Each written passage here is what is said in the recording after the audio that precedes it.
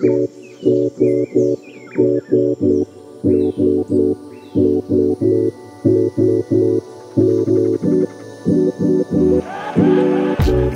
to the Honest Enough Podcast, an ongoing conversation about ethics, context, and modern living. I'm Eggy. I'm Brian. And I'm Alex. And we have a special guest today, don't we? Yeah, he's kind of special. He's alright. He's not special.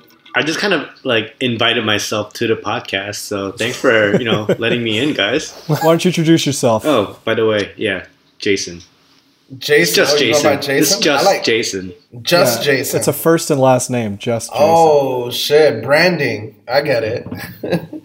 You know what? I'd like to address the listener for a second, too. It's been a while since we've posted anything. Just a little peek behind the curtain here with that. We actually had quite a few episodes saved. Lesson learned that a few of the topics became instantly irrelevant. For example, we had a full podcast where we talked about the Democratic Convention and the candidates that were in the primary. We went a great deal into Kamala Harris, and about a week after we recorded it, she dropped out of the race. So that instantly fell through. So yeah, we're like a lot of people in the world right now, kind of going back to basics, and here we are on a Zoom call. Recording our podcast, and we're back, babies. Yeah, we're back, man, and I'm excited to talk to you guys because realistically, I feel like we're having four very different experiences living in the time of COVID, and I'm so curious to hear about all of your individual experiences. I don't want to start because I feel like I have probably the most dismissive outlook because I've been very blessed throughout the entire experience. So I'm gonna let you guys cook. Which one? I want to hear first. I'm just gonna pick one of you guys to go first, and it has to be the guy with the grand piano in the background. That's not even a virtual background. I'm looking at Brian in the most interesting man in the world's house right now. Brian, so when you answer Eggy's question, could you include why you're in this lavish lifestyle with literally an open grand piano with, I guess, a stuffed pheasant duck on it? Pheasant. Okay. Pheasant. Look at that. It's gorgeous. It's expertly crafted. I really want to hear this story. I'm so poor, I thought it was a quail. That's how poor I am. I was like, why does he have a stuffed quail on his grand piano? Just a quick update, I guess. Not much. Just been really busy with work. As you all know, I work for a genetics company, and we've been developing some tests to test for this COVID-19 stuff. So I can talk more about that later. I'm sure we'll get into it. But as for why I'm here, well, it's my girlfriend's parents' place. I was in Queens up until about 3 or 4 days ago. And it was pretty nice, but then I decided I want a little change in scenery, so I came up here. They had an extra room, so. Was she in Queens with you, or you were just in Queens by yourself and then you just decided to come because you missed her? I was in Queens with my parents and then decided to go to Nantucket. Basically, New Canaan. Word. Yeah. I think, and up until recently, Queens was actually, I think, the hotspot of New York City, probably while you were there. Yeah, it was. That was a really interesting experience. Yo, hold up, Brian. So you went over there strictly for a change of scenery, or were you starting to get scared? No, it was just a change of scenery. I've actually got quite a bit of a dismissive attitude about this whole thing as well. In terms of am I going to get sick and is it really that bad? I'm not that concerned. For myself, I'm more concerned for my grandma, my parents, and then, Emily's parents here. Obviously because of, age, things like that, and just general health. But for someone like me, 27 years old, I sometimes work out, eat pretty healthily. Wasn't a big deal. That's crazy because I was kind of thinking the same thing, about the same thing, but not the same way. But I definitely am scared, if I were to get it, because I'm also a little bit older than you are, and I have high blood pressure, if that, and that being one of the underlying things. At the same time, what scares me more is not necessarily me going through it, but the people that I love, around me that, at the end of all this, because we're just at this, the cusp of it, right? It's just starting still. And by the end of it, the numbers are going to be people are social distancing and doing all that they need to do, but at the same time, it's only inevitable, I think, that somebody that close may be affected by it. Brian, I'd like to hear a little more about the tests that your genetics lab is producing. I think that's extremely rare to talk to someone who's in a position like you right now. Yeah. So basically, we've developed two tests. One is for detecting the presence of the COVID-19 virus in your body currently. So it will tell you if you are currently infected, and the reason for why you're currently sick is because of COVID-19. And the other test is the antibody test, which has been on the news a lot recently. I'm sure you guys have noticed. And that will tell you if you have antibodies to COVID-19, which may or may not determine whether you are resistant or possibly even immune to future infections, but only time will tell. So can you, maybe just from a scientific perspective, explain antibodies and why the assumption is that antibodies being present would maybe like lean towards resistance or immunity, but we can't necessarily know for sure? Yeah, sure. So antibodies are essentially, the way I like to think of them are, how like in those, in like some action films, like military movies, you got these guys that are like basically planning strike zones for fighter jets, where they like basically run around and then they like pinpoint some GPS location, call up, the fighter jets and be like, hey, drop a bomb at this location. That's what antibodies basically are. They identify the places that need to be attacked and targets that need to be attacked, and let your white, some kinds of white blood cells like B cells and T cells know to attack certain entities in your body. And so that's what antibodies are. If it is found that you have those for COVID-19 in your blood, it's a pretty good indicator that your body knows to fight COVID-19. And that's why there's a really strong belief that if you do have the antibodies, you are possibly immune or resistant, at least, to the virus and future infections. And for a refresher on this, we could all watch Osmosis Jones. Yeah. Go online and look up Osmosis Jones. It's a brilliant documentary starring Bill Murray and Chris Rock. Yeah, it's a 100% found footage documentary. Oh, that's right. I forgot Bill Murray is the guy that they're inside of. So my question is, I guess, like, a lot of what apparently from what I've been reading indicates that the body's response to COVID may be some of the more lethal, may lead to some of the more lethal cases. There's something called a cytokine storm, which is, I guess, your body kind of overreacting to it, much like in the same way that, like, if someone's allergic to shellfish, their body might start, like, inflaming to a point where it's dangerous. Not that would be the response to COVID, but that maybe, like, your lungs or some kind of processes in your body are disrupted by overly correcting against the virus. Mm-hmm. Yeah, that's right. So just to go over really quickly what a cytokine storm is just essentially those same white blood cells that I just talked about or just mentioned. Like you said, Alex, they're overreacting to the foreign entity in your system, and basically those white blood cells are being overproduced in your body. But the problem with these white blood cells is that they're designed to kill and die.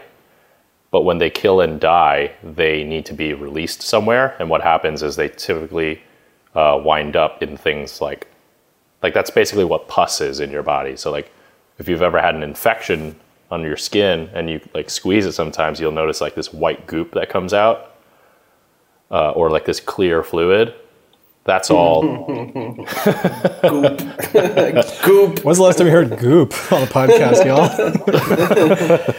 No, but you know what? That's interesting because I honestly didn't know that like pus was part of the Yeah. process of fighting it. I thought that was part of the infection itself. That's interesting. Well, it is. It's like a mix. So like the reason why it's all there, it's like a mix of like dead bacteria or viruses, whatever, and your white blood cells.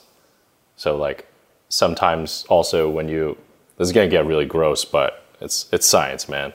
Like whenever you cough, like you hawk up a loogie, and sometimes you see it's like not clear. It's like got some stuff to it. Like the white goop again.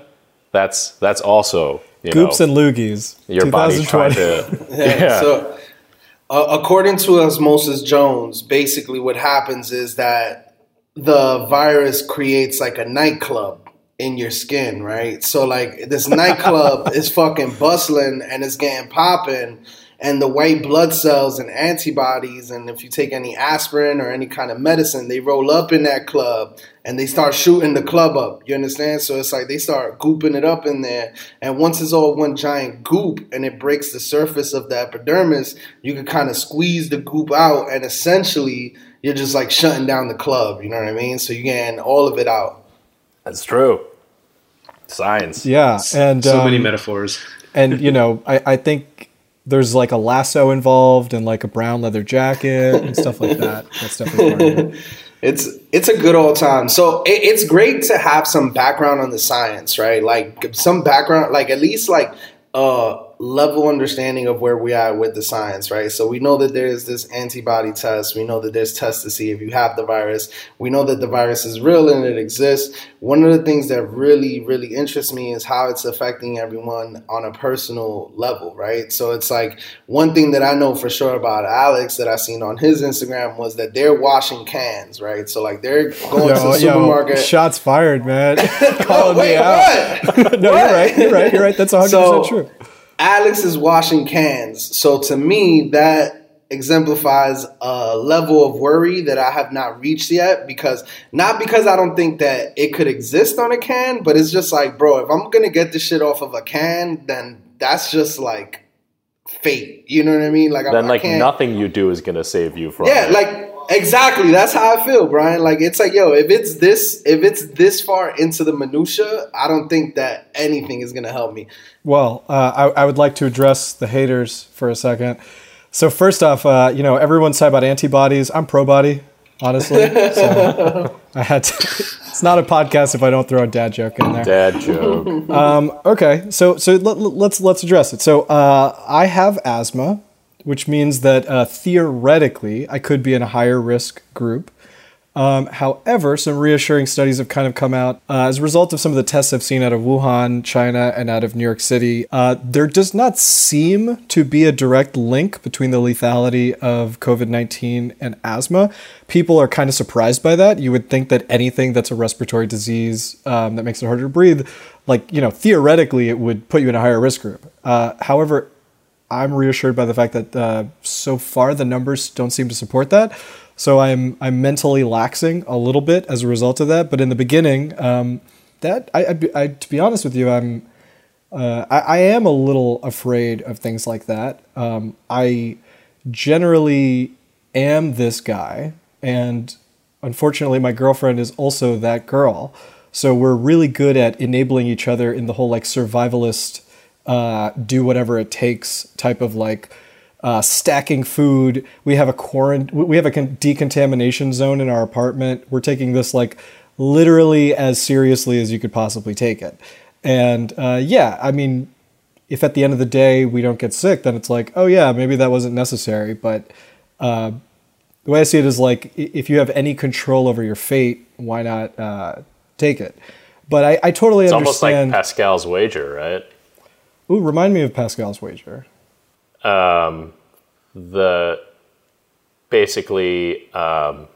Like if there is a God out there and that like Christianity is the religion to follow and that's the God to believe in, like why not be a good Christian?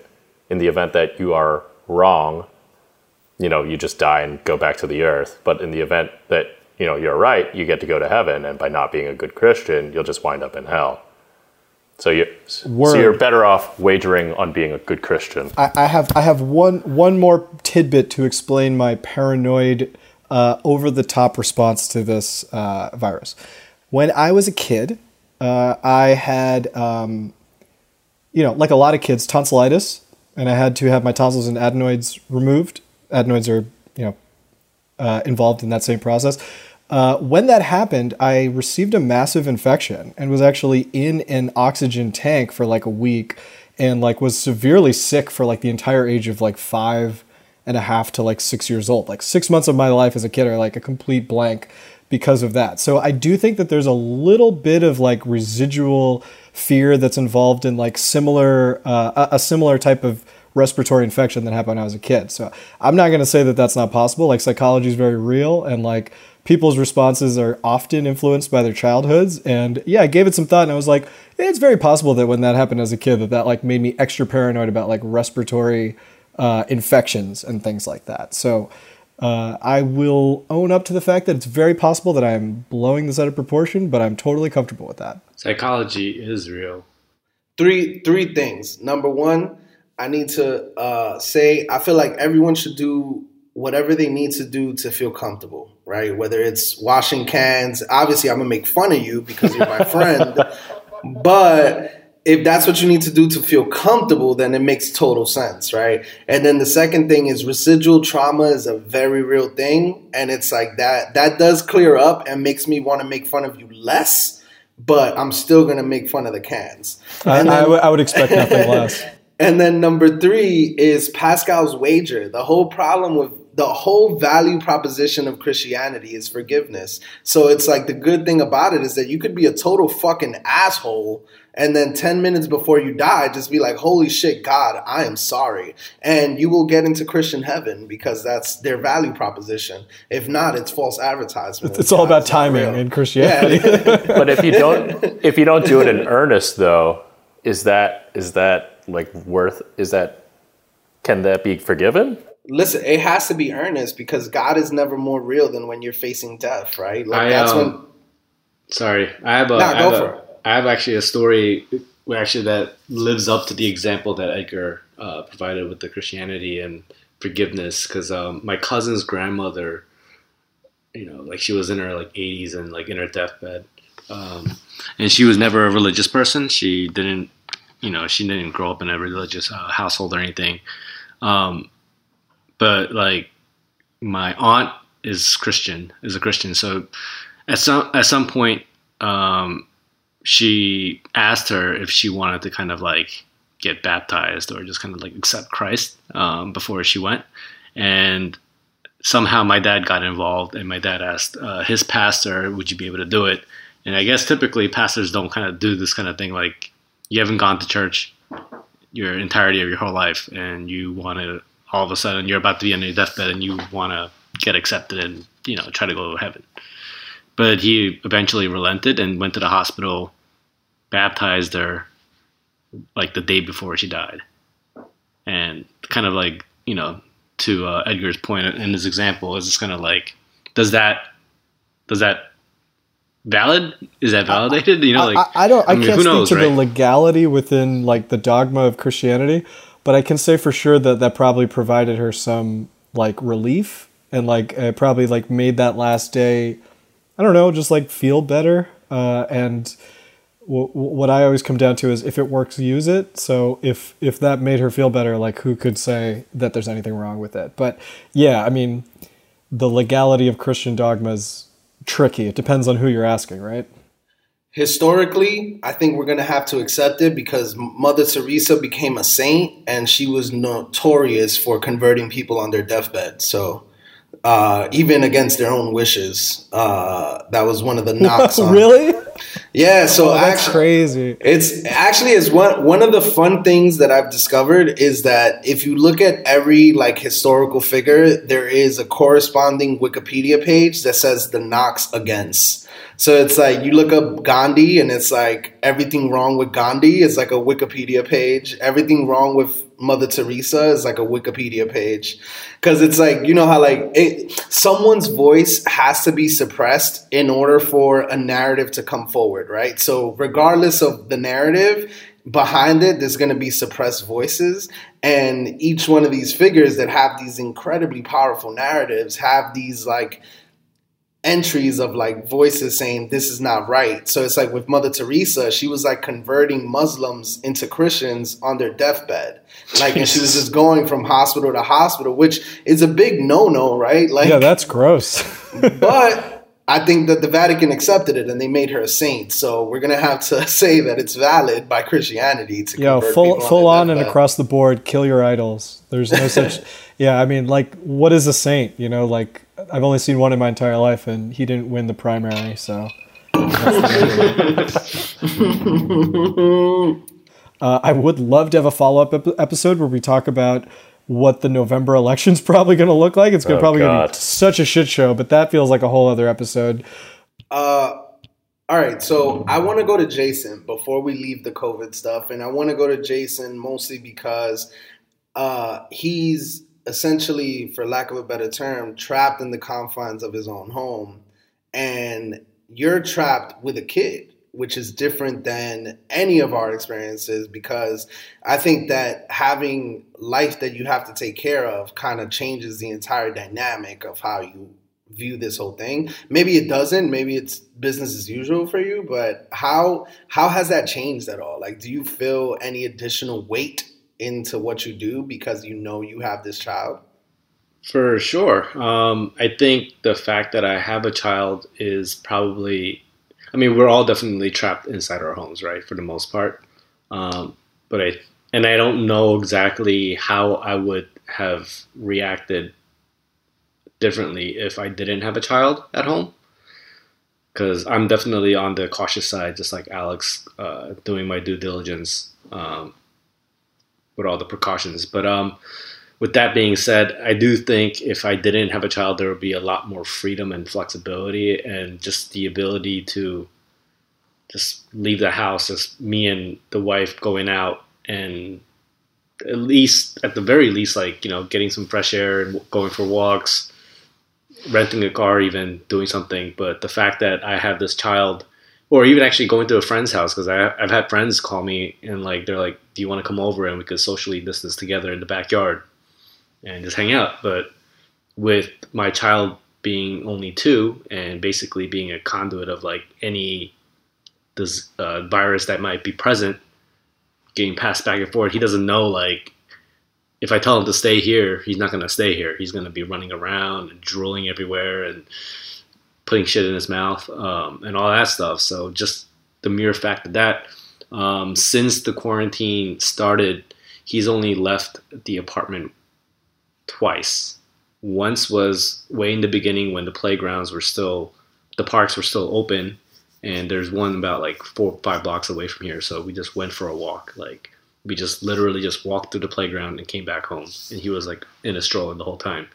The second time was for a pediatrics appointment to get his vaccines, because I just got an email from our pediatrics office saying that the number of immunizations are down for kids, and because everybody's afraid to come out. But at the same time, like, by trying to hide your kids and yourself from coronavirus, you're risking being exposed to all these other diseases. I mean, we're not going outside, so probably the risk is minimal, but at the same time, that definitely holds true as well. And JC, you're talking about like rubella and tuberculosis. You're talking about like the normal immunizations. Yeah, the ones that we normally get as a child if you're not an anti-vaccine person. I'm getting all the vaccines that is recommended for a child, and so we're going through the entire schedule of getting all those. So for the 2-year appointment, he had to get maybe like 2 shots. They actually didn't have, like, there was some timing issue, so he didn't get one of them. But I actually didn't even get to go inside to the office. Only my wife did, because they're only allowing one parent inside the offices, just to kind of minimize the amount of people that are there. Because it's not necessary. It's not a hospital. It's like a small office with a bunch of different rooms. So you just want to kind of keep the traffic to a minimum. So my wife also has not left the house because of that either. And she's on a typical normal day pre-COVID, she'd be the one person like begging to, let's go out, let's do something, let's go explore the city, let's do this. And I'm the one who's just lazy and just want to just sleep in and watch TV and eat, and that's it. And now, like, my parents, like, I FaceTime with them, like, on a daily basis, and they ask her, and, like, how are you doing? And she's like, I mean, obviously nobody wants to be home all day, right? But at the same time, she's like, she's fine with it. She's just like, I gotta do, what's necessary. But I mean, so there's definitely a feeling of, like, I talked to friends and they went for like a 4-hour walk to wherever and came home. I don't have that. I mean, I have it a little bit. Like, I went bike riding like a couple of weeks ago, like maybe twice during this whole time. So that's like my one way of getting out. Besides that, it's only grocery stores, pharmacy. That's it. And then there's also the added fact of, like, having to raise a toddler and do work. So there's the balance of that, because we're both working.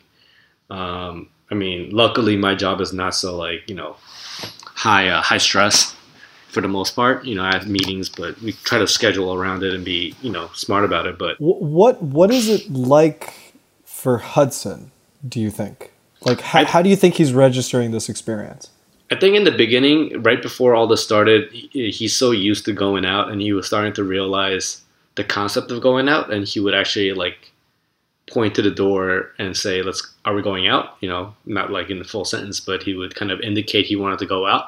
But after, like, within a week, he stopped asking. Because definitely there's been instances, like, prior to that, because he was going out on an everyday basis, so he knew he loves going out, like, even just exploring in our apartment building, going to different, like, the lounge and running around. He loves doing all that kind of stuff. So, but as like time progressed early on and we stopped doing it, he stopped asking. And luckily, I think he's at a point where he's still young enough where he doesn't really know what's going on. He's just hanging out with his family, and his parents are just home all day and playing. But at the same time, like, he's a baby, so it's like he wants to play, but we have to work. So there's always that struggle. And then I joked around with Diana about how he's going to end up being like, this is going to end up being like the movie Room, where the kid was, like, raised inside a room, like, his entire life, and he comes out for the first time and he's like, what is this world? Like, when he's finally, like, by the time this is all over, he's going to be, like, putting sentences and, like, having conversations with me, and then he's going to be like, tell me that everything that he's been looking out the window he thought was all fake.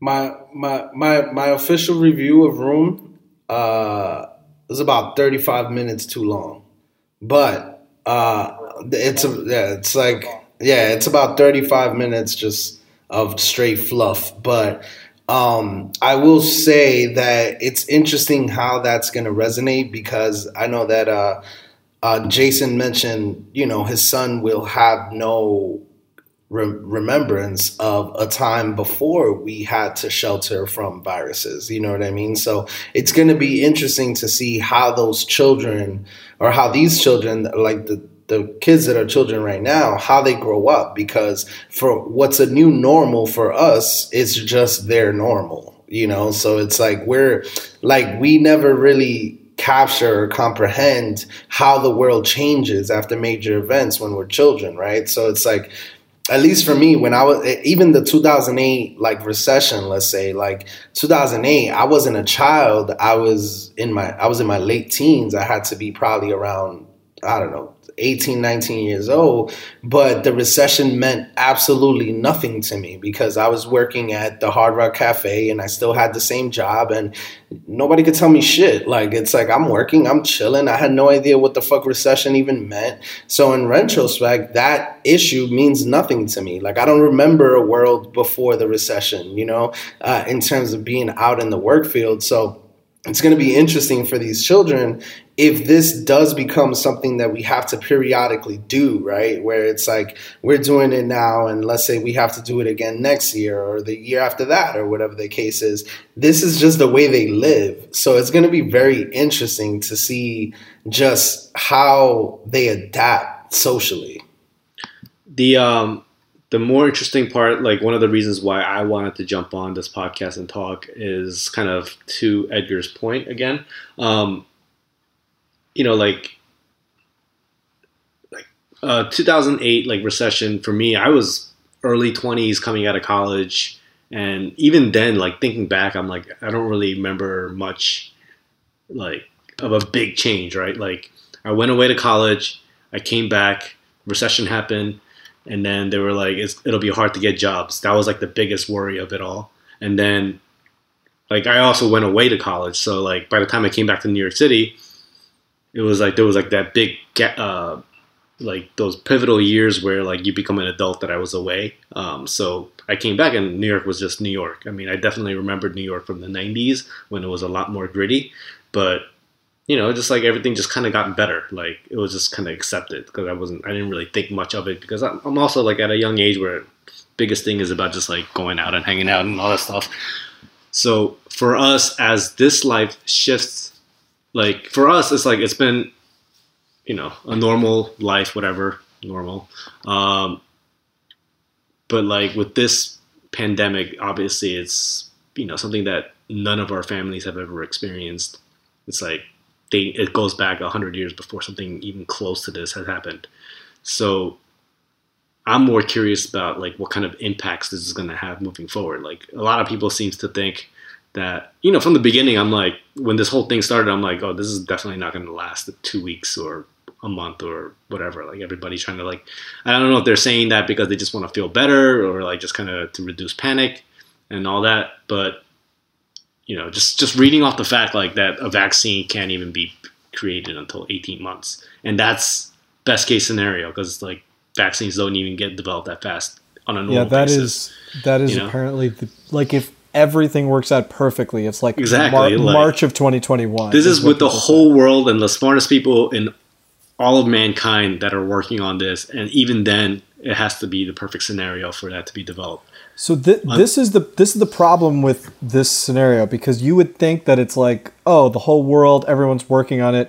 What people are actually financially the financial incentives are actually to create a treatment. It's really expensive to develop a vaccine. Brian, maybe you could tell us a little bit about like what the costs would actually be like to create and distribute an actual vaccine, and like maybe possibly like your insights into like how that would compare to just creating an okay treatment. Yeah. So for creating a vaccine, generally in the past has always been just weakening an existing virus. Sometimes rare cases, maybe even like a bacteria. And then trying to gauge how much of that dead virus or weakened virus or pathogen you would give to someone, or first animals and then people, and then slowly increase dosages to see how it affects the individual. And that, does take a long time, right? Because like it doesn't take an hour for an injection of a potential vaccine to like show its results. You need to wait like a week per injection or something like that. And if you kind of like spread that out over many, many tests to ensure that it works, that ends up being like, you know, so many weeks of testing that you have to go through just to make sure that this vaccine works and is safe. There is a lot of promise though these days that I've read about, that they've been like trying to leverage some machine learning software to try to come up with like a sort of synthetic vaccine, if you will, which could be cool, but it's obviously untested and we know absolutely nothing about it. Of course you would bring up machine learning, but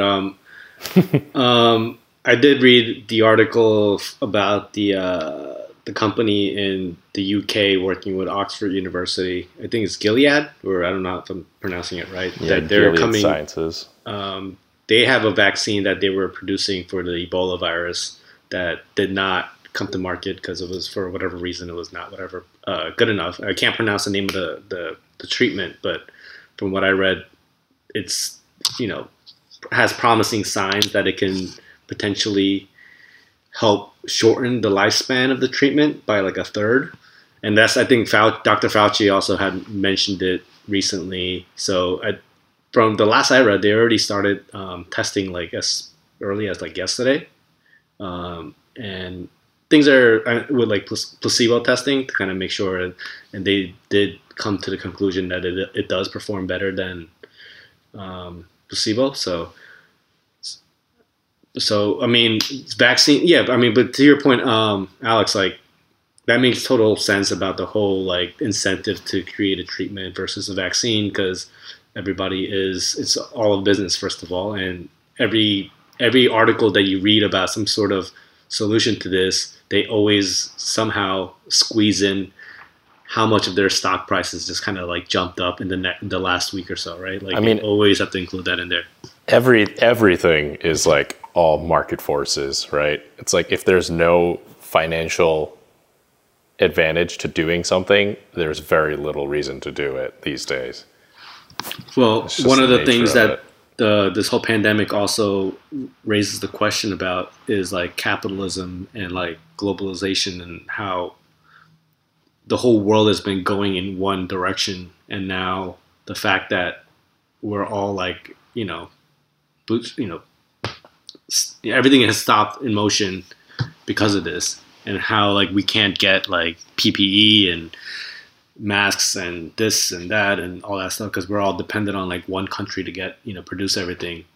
So that's a whole nother discussion of trying to like explore if we're going in the right track, or if we need to change something, or if there needs to be more like domestically, produced things. And there's so much like that this is like exposing. It's just like, Oh yeah, so for sure. We're like seeing the cracks in the American system when it's purely put to a test.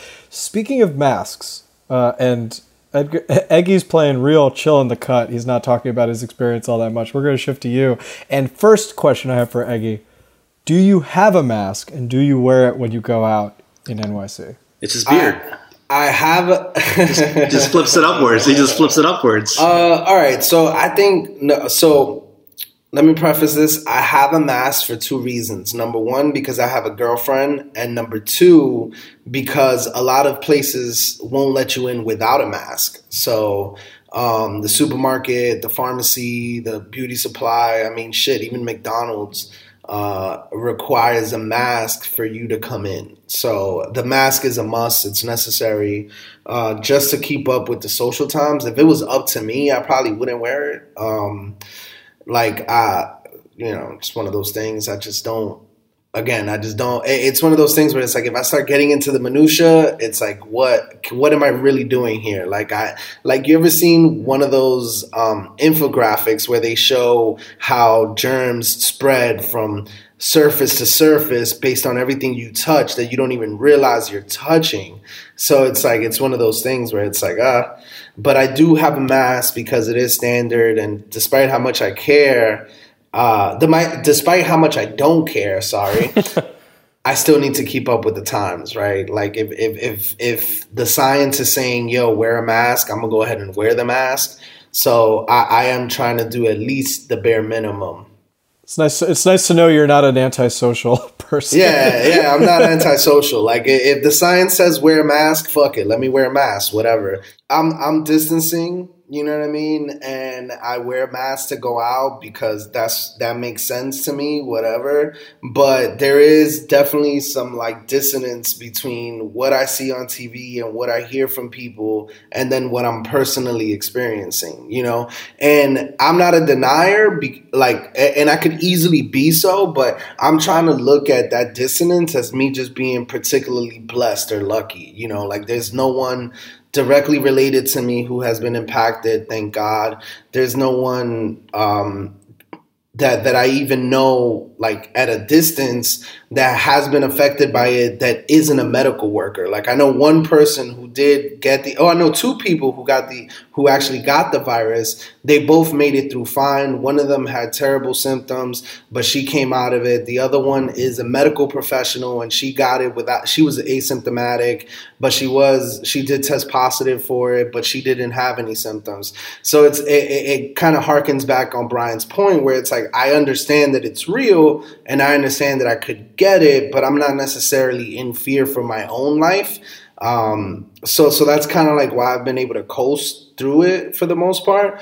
I guess another blessing is that I live in a building with some amenities and they've left the amenities open. So it's provided at least a little bit of room to roam where like, you know, I go up on the roof pretty much all the time, get some fresh air. I'm down here in the basement now. And it's like we have a couple lounge areas, like we're playing pool, we're playing foosball, like, and I also have, which is a surprise blessing actually, is that I have roommates, right? So because I have roommates, it's like my house is always bussing. Like there's always stuff going on. Like there's social interaction going on because I can't distance from my roommates. So it ends up just us having more interaction. So that's been kind of a surprise blessing that I recognize as a blessing because I have some friends that are going absolutely batshit crazy. You know what I mean? Like I had a friend that forced us to go on a Zoom with them because it's just like they're so fucking bored.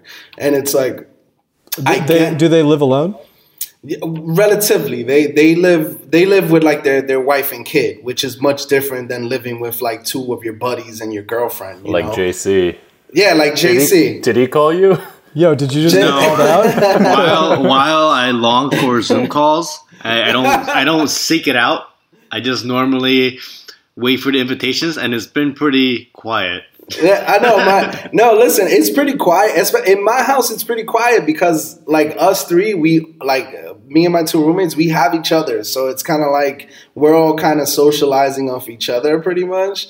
It's one of those things where my experience has been very different than some other people that are really, really feeling it. So I try to not complain too much, and I try to not push my experience as the norm and kind of just look at it like I'm having a very blessed experience. Like my mom is in Florida. She's fine. My dad is here. I speak to him regularly and he's doing fine. And, you know, it's just, I've been very blessed in that way. So it's like I haven't been impacted by it directly. So it's really hard for me to freak out about it, you know? Because I don't have that direct correlation to anything. You know, I don't have asthma. I haven't had any prior respiratory issues. So I kind of just been chilling, you know. It is surreal at times though still because it's surreal to see something on your phone or on TV or in the media and you know it exists, but to go outside or to even go upstairs or like do anything, it doesn't look like it exists. You know what I mean? It's just this invisible force that is just like creeping on everybody and behind every corner, and you just don't know when you're going to turn a corner and see it. It's still very surreal for me, but the fear hasn't really set in. Well, I personally hope that it stays that way. I would definitely not hope that anyone... So much to the same way you said that everyone should stick to their comfort level.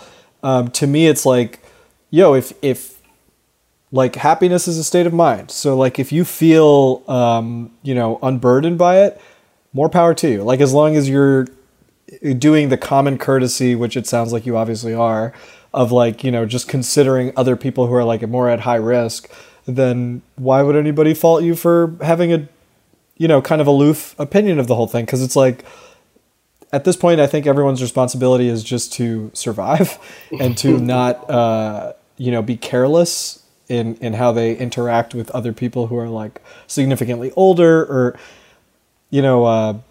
actually, you know what this leads to? If you guys don't mind, I have a question and I'd like to get all your opinion on this. I am currently on worldometers.info/coronavirus. If you go to this site, and according to reported numbers, the United States, which is a pretty populous country, but it's also a big country, has by far the highest number of total deaths. Now, I do not doubt that the United States is better at reporting deaths than other countries might be. I could see Brian's face. He really wanted to. Yeah, feel free to jump in at any moment, Brian. Yeah, I love statistics. I love statistics at the high level, but I love speaking to like ground level statistic people like you that could really like bring things back down to earth. But so let's assume that other countries that are at different that have different standards of reporting these types of things and have different resources for reporting these types of things. Let's assume that like our numbers are more accurate than others, just for the sake of it. But let's go ahead and also say our numbers are pretty fucking high given our population, right? So it's probably fair to say that like a country like India or Bangladesh that has a very large population for the amount of square footage probably has higher numbers than are actually reported. We also have extremely high testing rate here in the United States compared to others. Regardless of what public opinion is on that, we're kind of leading in testing, even though we want more. But some of these countries, like the data can't be that wrong. Like for example, like the UK, I would think is like somewhat a reliable source. Canada, I would think is a somewhat reliable source. So why do you all, and I'll save my opinion for last, think that the United States is so freaking high in total cases, total deaths, total cases per 1 million in the population, and total deaths per 1 million in the population? Whoever wants to go first, go first. I think a big part of this is the fact that so many people are asymptomatic and there is a delayed reaction to actually experiencing the symptoms of the virus. But isn't every country asymptomatic? No, but I'm saying, but part of that, I think there is an American mentality of invisibility. And I think just the mere fact, like before the New York pause happened, when Cuomo, the governor, and de Blasio were like, stay home. This is real. Stay at home. People are dying. That first weekend, people were still out. They were going to bars. They were going to restaurants. There were only like a fraction of the restaurants that were doing limited seating where it's like every other table. Like they were still business as usual. Because I think it's also the fact that in our lifetime or even in our parents' lifetime, we have never experienced anything like this. So there's a lot of deniers. Because you almost hope that Americans, me being an American myself, like we're, a prominent country, probably arguably the power of the world, right? So you would think we're somewhat smarter or potentially can be smarter or make smarter decisions. I mean, you're from Florida, so you give me this face, and controversial. I worked in retail. I worked in retail, so I know. And I love just off the mere fact, like the increased number of hospitalizations, like in the last 2 weeks, from people injecting bleach into their system, says a lot. Oh, okay. So you have not injected bleach into your system, is what not you're trying to bleach, say. not 100% bleach. You're fucked. Yeah, dude, that's on you, man. Here's the thing. Sorry, go ahead. Finish that thought, Jason. No, so like it's the same thing with right now with contact tracing. That's like another big hot topic right now. Like in a way to kind of figure out like the next steps. And countries like South Korea and Hong Kong and some of these other countries have successfully done that when they were still at the containment stage, and those are the reasons why they were able to contain and not spread the virus.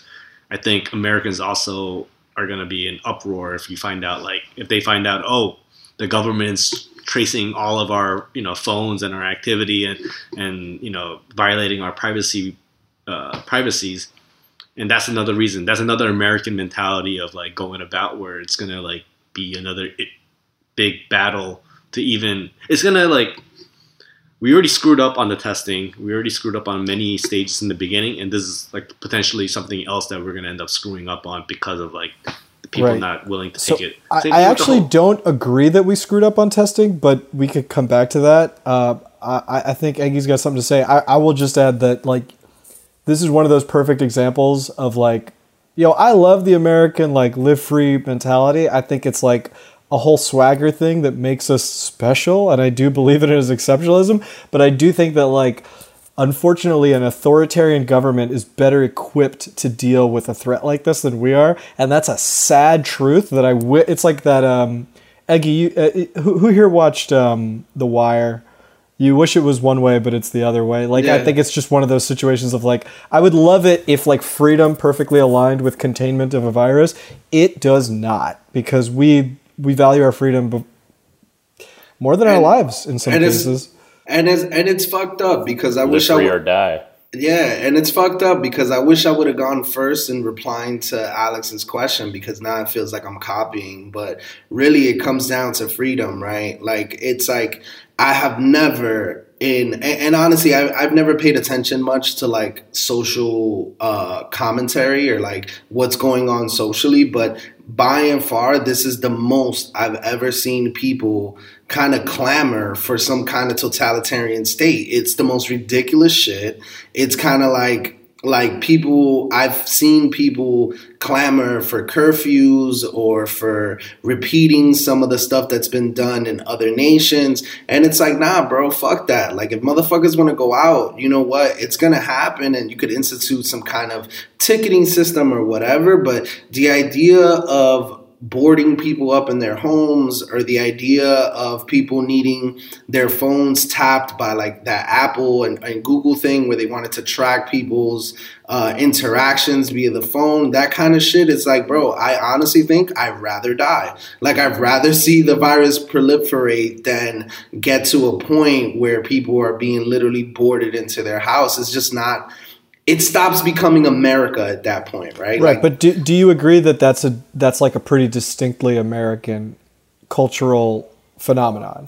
Oh yeah, 100%. Because like in Dominican Republic, they instituted like a 5 p.m. curfew, right? So it's like at 5 p.m. they have like the fucking police In response vehicles. to the coronavirus? Yeah, in response to Oh, COVID, shit. they instituted like a 5 p.m. curfew. And at 5 p.m., there's literally police vehicles in the street just patrolling and making sure that everyone's inside, right? And for a country of that size, they really have to mobilize in that way because they don't have the infrastructure to support an outbreak of our magnitude, right? So they have to do certain things that are entirely a violation of civil liberties, but it has to be done because otherwise their infrastructure will crumble, right? So save anything that will make the American institution crumble. I think that you have to kind of just live with it, right? Like, it's like, this is what it means to be free in America, right? This is what it means to believe in the liberty that America promises, right? So I think that freedom is the reason why you see that. And part of that is that a lot of people complain about America because I think that by and large, our shit is out there for people to just see. Like, there's a lot of, for every person in America that supports like the Hand or Big Brother or Deep State or whatever you want to call it, there is some asshole waiting to blow the whistle, right? So I feel like here in America, we always have that asshole that wants to be so free that they're going to tell the truth, right? Because that is the ultimate freedom. Somewhat ironic. It's actually really funny. Today during dinner, Emily's mom described Americans as a shoot from the hip kind of people. Real casual, like, fuck it, whatever. We'll do whatever the hell we want. And that, I think, perfectly sums up exactly why we have so many cases in this country. We just don't like listen to anyone. We do whatever the hell we want. America! Exactly. I love it and I hate it at the same time. I think that's everybody's opinion, right? Like, It's like, true. definitely, That's why everyone agree wants to with be an American. that. I mean, it's because Hollywood makes it look fucking dope, Because The it other- is dope. But The as, other- as like a scientist, what's your opinion of these numbers? I mean, I wouldn't go so far as to call myself a scientist, but these You're the numbers most are... scientist on this podcast. I mean, these numbers are really high. And I think partly it's to do with the fact that we are a really populous country, but we're also, as far as nations go, like centers of trade and transportation and commerce. So like every country in the world has people coming to our country. Like, that's undeniable. Even now, like, even on lockdown, people are still flying in and out of the US from many different parts of the world. Like, it is inevitable that we will be the epicenter of something like this, especially as infectious as this thing is. There's like nothing we could have done to have stopped that. And it's only made worse by the fact that we're shoot from the hip type people, so we don't care about quarantining ourselves. And then as for like why we have so many tests, that's just market forces at play again, right? Clearly, like we as a country have like the highest number of the largest corporations in the world, and we can at any time like mobilize, because of market forces, have those resources mobilized to any one thing. So these companies just saw an opportunity. You guys probably noticed that like it's not the government that's handing out masks, right? It's like companies that are selling masks to hospitals. And where do these companies get these masks from? Not the US government. They just bought it overseas from China or something like that, right? So it's really just market forces. These companies saw an opportunity, bought up a whole bunch of masks and PPE, distribute it, turn a profit. Same deal with tests, man. It's the same thing. It's just they saw an opportunity. They're going to create more tests, just like my company did. And, frankly speaking, like we did want to do our part to help the country, but there was a financial motive there too. Like the demand for it is so high. Like we've talked to a bunch of like potential customers, and a whole bunch of them just straight up, right off the bat, said, we'll buy out your entire supply of tests. So like we don't even need to worry about looking for other clients because one customer would suffice. Like that's the level of demand that's there right now. And that's always what's funny to me, because that always raises my denier antennas. This is when I become a flat earther. It's like the deli is selling the 50-cent masks for $5 a pop, bro. Like It's like they're just the little blue ones with the strings, $5 and I'm standing there in line watching these people buy a $5 mask, and I'm just like, fuck, man, why are you freaking out so much? Go home and wear a sock. You get the same fucking effect. Yeah, I agree with that. But how much is water worth in the desert, Bars. Just quote Alex Amoretti. Quick question. And I think I know the answer to this, but can you remind us what your company was doing like in February of 2020, Brian? Yeah. In February of 2020, we started discussing whether or not this was something we could do. Because we knew like right off the bat that we had all the equipment and the capability to do this. I'm sorry. What I mean is what you were doing before COVID. even exploring. Yeah. Sure. Yeah. Like what was the original mission of your company? So the original mission was so we'd have a bunch of tests that we've developed, genetic tests that are a diagnostic quality, which means that it's not just, like horoscope astrology type shit where you like find out, oh yeah, I'm part African, or like I'm part whatever, Navajo, something like that. But it's like, oh, you have a genetic likelihood of developing breast cancer at some point in the future, or you're predisposed to developing diabetes. So like, lay off the sugar, that kind of thing. So like our goal was to develop genetic tests that can be used in much the same way that you take a blood test for, to find out like, hey, you've got like high cholesterol right now. You should do something right now before it becomes bad. And then someone, saw the opportunity. Yeah. So obviously it's like, you want to do the right thing, you want to help, but like there's something super American about like trying to make that Skrilla, right? Like that's just like how we do this thing, all right? That's capitalism. I can't remember. It's not even it's not corruption. It's just if there's an opportunity, like you said, market forces will take advantage of that opportunity. Yeah, I can't remember who said it, but someone at some point said to me, like, if you can't help yourself, you can't help others. Something like that. That's I think that's fucking American. I think I learned that on a flight where it's like you have to put your mask on first before your kids. You know what I mean? Yep. That's probably was a flight attendant that told me that. It was a flight attendant. I have a quick question, and I feel like with the Corona stuff, right? It's been months since we spoke, so it's like all fresh for us. It's the first time that we've exchanged ideas, so it feels like we could kind of go on about it ad nauseum. You know what I mean? But I have one more question before we pivot out of this. And wait, let me preface that, Brian. Your girlfriend's family is not American? They are American. Oh, so they were that girl is super American. Oh, yeah. Because he said like one thing about American people, so I assumed that they were looking at her as an outsider. She's as American as it gets. Mayflower. They're like Mayflower American. Oh shit. Yeah, they wrote the fucking Constitution. How are they taking this? Good lady, by the way.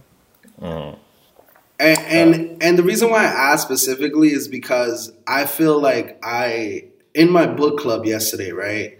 The idea came up about this being the first time in American history that white people have had the experience of being perceived as a threat while they're on the street.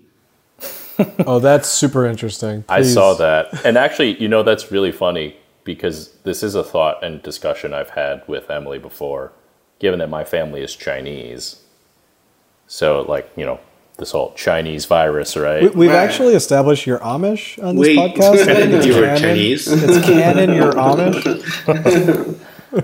I mean, this room I'm currently in doesn't really scream Chinese, but yeah. Yeah, it's very Vanderbilt. Yeah. So actually, Emily's been way more cautious about this than I have, as has her family.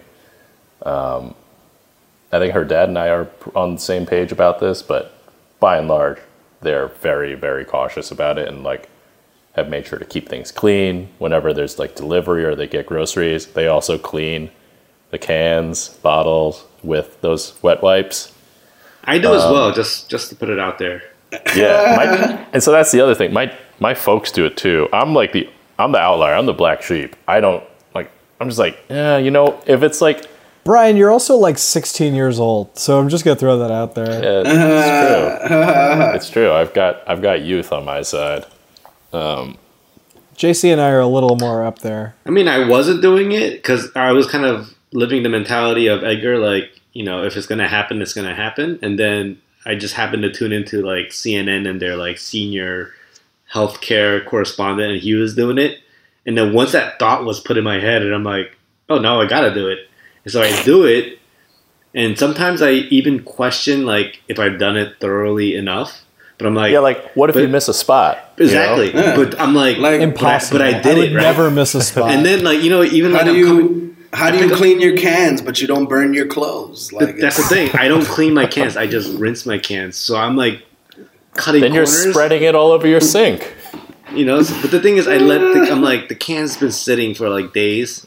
Yeah, it's okay. And then even as I carry my shipment Amazon packages, and I'm bringing it up to my apartment, and I'm analyzing. I'm I read those articles about COVID, running rampant in the warehouses. I'm I definitely have to unbox it and clean the inside of the inside packaging too. So I go that far. But in terms of cans, I try to pour it into a glass, but I don't. But I definitely drop everything off in front of my door, wipe everything down, and I have a 30-minute process every single time I come inside the apartment. After I left. So I will say, Edgar, to kind of answer your question a little bit more. My dad has actually been kind of on this subject a lot. Anytime I'd say I'm going to head out for a sec, or even when I was coming up here to Connecticut, he was constantly telling me man, those Americans, and I know he means white guys, white people, you gotta watch out, man. They're not obeying these quarantine orders. They're not wearing masks. They're not keeping themselves clean. They're bringing society down, and they're infecting everyone else and putting everyone in danger. And I'm like, man, like, It's all right, I get it. yeah. Can I present? We all unmuted at the exact same time, and I think that's a beautiful fucking thing. Let me talk. I'm gonna let Aggie go first. I'm gonna pop in right after Aggie. Yeah. Oh no, I mean I was just gonna say that it's interesting that he feels that way because it's like obviously I'm going by the pictures. I'm not down there at these protests that are happening down south. It's mostly in southern states. It's mostly in these photographs. It's mostly white people, and I'm assuming that it's southern white people that are not used to having their bodies policed. Right? It's the most foreign thing that could occur to them is that now their body is being policed by an outside entity where you can't do certain things with your body. And not only can't you not do certain things with your body, you also have to come outside and be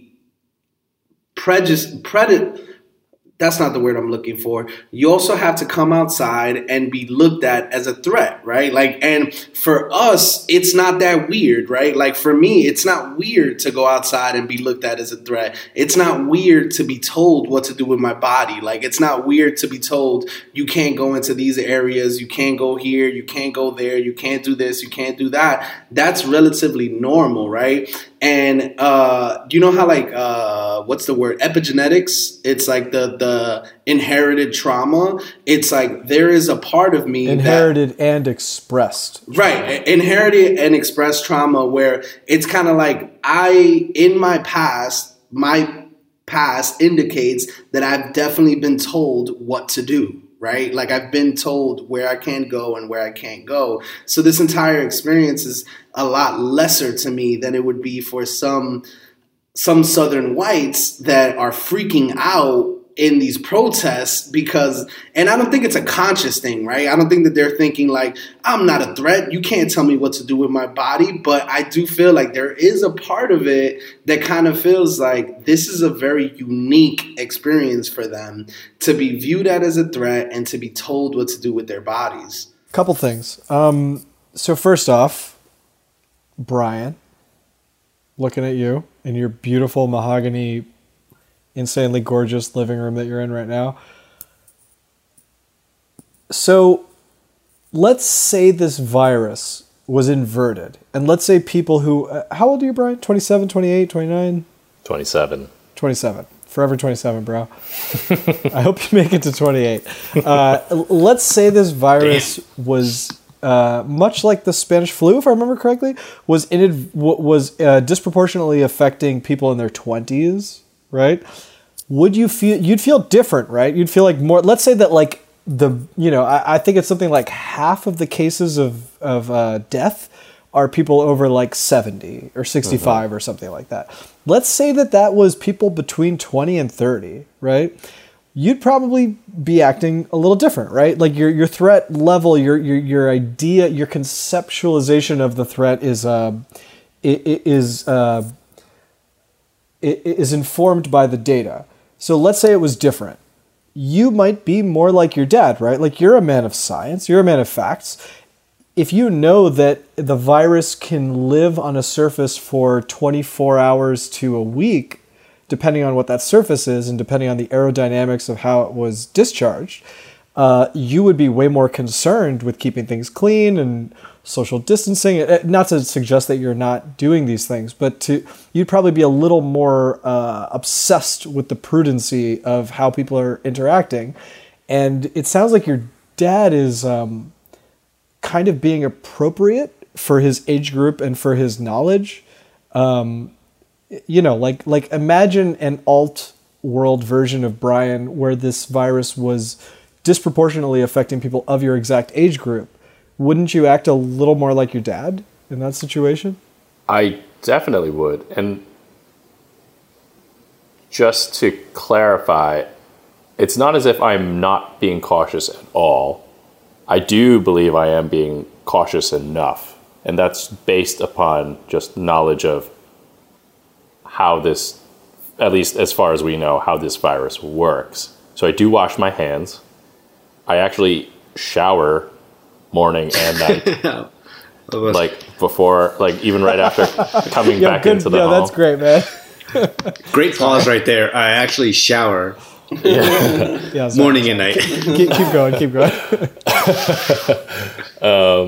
Yeah, and so like, you know, with respect to the food thing, I do understand what the intent is, but I think it might be excessive in the sense that, you know, kind of like to Edgar's point, like if you have this belief that if you need to like clean cans, clean foods, clean jars before you eat the food or whatever it is, like if it's there, it's going to be everywhere. Like the fact that you brought that bag of food back home and then put it in your house, it's already there. It's in the air, right?